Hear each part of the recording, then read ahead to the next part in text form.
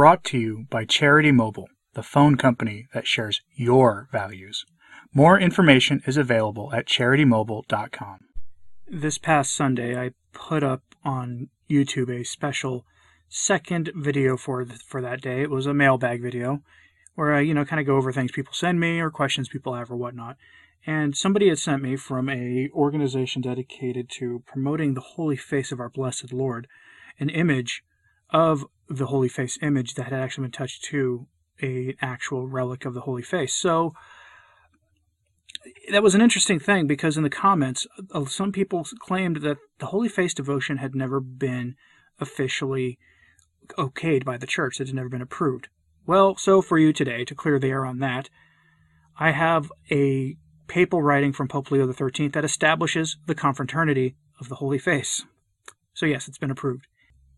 Without further ado, brief of His Holiness Pope Leo XIII establishing the Archconfraternity of the Holy Face. Leo XIII, Pope, for perpetual remembrance.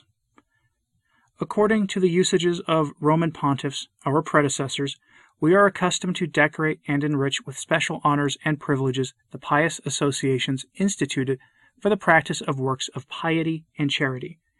Our beloved sons, the directors and associates of the pious confraternity, known as that of the Holy Face, canonically established in the sanctuary of the same name, in the town of Tours, and enriched by us in the Holy See with numerous privileges, have expressed to us the desire that, making use of the plenitude of our apostolic power, we should honor his association with the title of Archconfraternity and with the preeminence which is its due.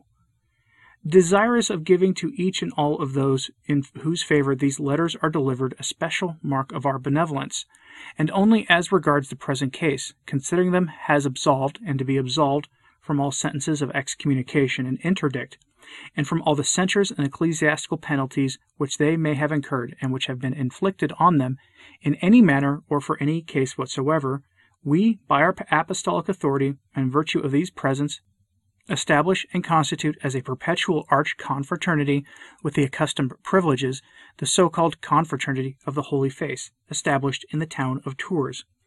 And by the same our authority and virtue of these letters, we concede and grant in perpetuity to the directors and colleagues present and future of the Arch-Confraternity the power validly and lawfully to aggregate to itself throughout the whole world, excepting in our glorious city, all the other confraternities existing in the same name and having the same object, observing always the form prescribed by the constitution of Pope Clement VIII, our predecessor of happy memory, and the other apostolic ordinances drawn up on the subject, as well as to communicate to all and each the indulgences, remissions of sins, and dispensations of penance, which have been granted by the Holy Apostolic See to the association so erected by us into an arch-confraternity, and which are susceptible of being communicated to others.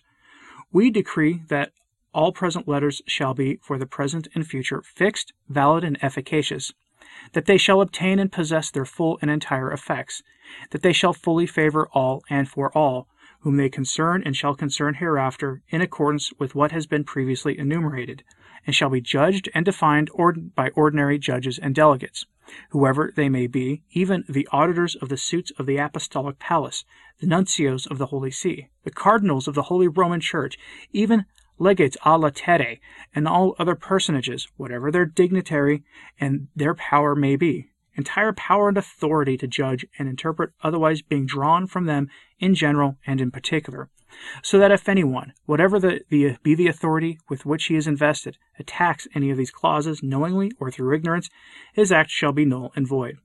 And this notwithstanding the constitutions and apostolic ordinances, and in as far as is necessary, the statutes, customs, and uses contrary to the above-named confraternity, and all others soever, even when they have been confirmed by our apostolic oath or any other decision whatsoever. Given at Rome, near St. Peter, under the Ring of the Fishermen, the first day of October 1885, the eighth year of our pontificate. So that having been said, here I have just a little bit of information for you from holyface.org.uk. This is a website dedicated to the observation and the devotion to the Holy Face of Christ. And remember, the Holy Face is an image that comes from the Shroud of Turin. I know it's in vogue to say the thing's not real, but let's not, buy too much in the narrative of the world on one of the greatest relics the church has. So the Feast of the Holy Face is on Shrove Tuesday. That's, to the world, Fat Tuesday, but for the church, Shrove Tuesday, the day before Ash Wednesday. On April 17, 1958, His Holiness Pope Pius XII approved the observance of a Feast of the Holy Face of Jesus on Shrove Tuesday, the Tuesday before Ash Wednesday. And they have, here on their website, they offer for you to contact them for the wording of the Holy Face Mass to be said on the feast, which is really only applicable if you're a priest or if someone who follows every step of the Mass with your missal. Our Lord said to Mother Pierina, a visionary in 1938, about this, and about the Holy Face, and about the Shroud of Turin. See how I suffer. Nevertheless, I am understood by so few. What gratitude on the part of those who say they love me. I have given my heart as a sensible object of my great love for man, and I give my face as a sensible object of my sorrow for the sins of man. I desire that it be honored by a special feast on Tuesday in Quinquagesima, Shrove Tuesday, the Tuesday before Ash Wednesday. The feast will be preceded by novena, in which the faithful make reparation with me, uniting themselves with my sorrow. End quote. And here I'm going to try to remember to help kick off a novena for the listeners who are interested in participating in such things, to end on the Feast of the Holy Face of our Lord, when, this coming winter, when we get ready for Lent. A number of popes have spoken about the Shroud of Turin, and very specifically the image of our Lord's face in the shroud, the Holy Face, again. So there's just some short quotes also that come from holyface.org.uk. They say that the Holy Shroud is Almighty God talking to modern humanity in a language that they can understand. More than 30 popes have expressed confidence in the authenticity of the Holy Shroud, and many have urged a devotion to the Holy Face of Jesus. So again, this has been approved by the Church, straight from the mouth of popes of undeniable orthodoxy, as well as some of the modern popes. So, let's begin with Pope Pius IX, who said, "This salutary reparation to the Holy Face of Jesus is a divine work, destined to save modern society." Pope St. Pius X expressed the desire that it be venerated, the Holy Face, be venerated in the homes of all Christian families. Pius XI gave pictures of the Holy Face from the shroud to youth, saying, "They are pictures of the divine Son of Mary. They come, in fact, from that object, known as the Shroud of Turin, still mysterious, but certainly not the work of any human hand." Pius XII specifically asked to spread knowledge and veneration of this relic, and he established the Feast of the Holy Face on Shrove Tuesday. Pope John the 23rd said, after seeing the relic, that this can only be the Lord's own doing. Pope Paul VI praised the Holy Shroud, saying, "Perhaps only the image from the Holy Shroud reveals to us something of the human and divine personality of Christ." Blessings and indulgences have been placed by the papal magisterium on devotion to the Holy Face, never to be taken away due to the importance of this devotion. There's also on holyfacedevotion.com an article here that specifically addresses the claim that the Holy Face devotion is condemned. It is not condemned. It has been formally approved by the Church. I'm going to just read you a few excerpts here, and I'll have links in a special show notes at returntotradition.org today, so that you can go read all this for yourself. It says, "There is a priest in the United States currently claiming the Holy Face devotion has been condemned by a decree in 1892. To our knowledge, he is the only priest currently making this claim. We have reviewed his research and arguments and believe he is mistaken. Below are some reasons why. There's a well-known book covering the entire history of the Holy Face in the Church, from Scripture to present. To our knowledge, it is the most thorough and authoritative book on the history of the Holy Face. The book is called The Holy Face in the Documents of the Church, published by Pedica with an imprimatur of 1959. And the book speaks of the decree of the Holy Office of 1892 regarding the Holy Face devotion. Here is what the book says on the subject, with this particular comment being in relation to a priest from France asking the Supreme Congregation for clarification on the decree of 1892, which, by the way, I've been looking for the decree of 1892 and I haven't been able to find it at all. But I assume it exists because there's so much references here.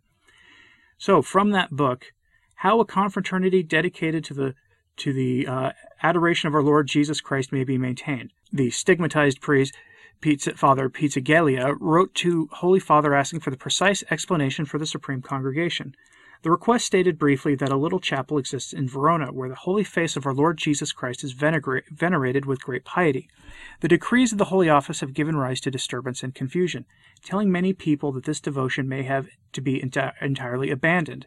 It asks, therefore, for removing everything which indicates a special, direct, organized adoration, we'll say.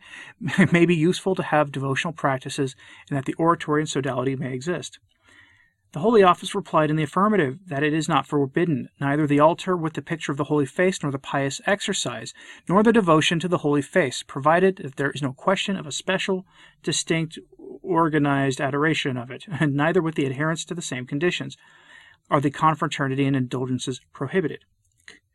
The conclusions from page 48 of that book are, the decree of the Holy Face does not prohibit the devotion to the Holy Face, but calls upon the priests of the Holy Face of Tours to remove all sense of novelty different from that held by tradition, and not to consider the face of Christ as a special symbol of reparation, but as the special object of worship, thanksgiving, and reparation. Above all, this rectifies the aim and indicates the scope, and ever more opportune in modern times, gives it the true meaning desired by the Holy See, proposing it as a valid means of reparation for the many offenses committed against the beloved Lord." End quote. Now, there's a claim that another decree condemning the Holy Face was issued in 1897, but I started this podcast today with the actual establishment of the Arch Confraternity by Pope Leo XIII, and it's dedicated to the Holy Face, and it says in the decree it can never be suppressed. So I'm just saying. So this priest is running around saying this stuff. So let's just skip down. If you want to read this, you can for yourself, but I'm going to skip down towards the end. Permission from Pope Leo XIII. Another crucial point to consider is that Pope Leo XIII was clearly notified about the events and miracles in Tours, and in response he chose to create an arch confraternity for the whole world via papal brief. It was declaring to the whole world that this was safe and good. Now, to suddenly declare that the revelations of Sister Mary St. Peter were pernicious to the piety of the faithful and that they contained novelties is to say that Pope Leo XIII misled the faithful of the entire world. Certainly a true pope cannot endanger all the faithful of the world. To say that Pope Leo XIII approved the devotion and related revelations as good and holy, and then 12 years later completely reversed his decision, declaring them as exceedingly harmful, seems quite unlikely. St. Therese of the Holy Face was quoted as saying the Holy Face was the foundation of all her piety. In the book from the Secretary of State to Pope Pius XII, it also mentions St. Therese kept a picture of the Holy Face attached to her bed curtain, and kept a lock of her hair from Sister Mary St. Peter with her at all times. It seems quite unlikely that St. Therese could have attained sainthood through such dedication to a false devotion. So there you have it. If you want to read more of that article, it'll be linked in the show notes today at returntotradition.org, like I said before.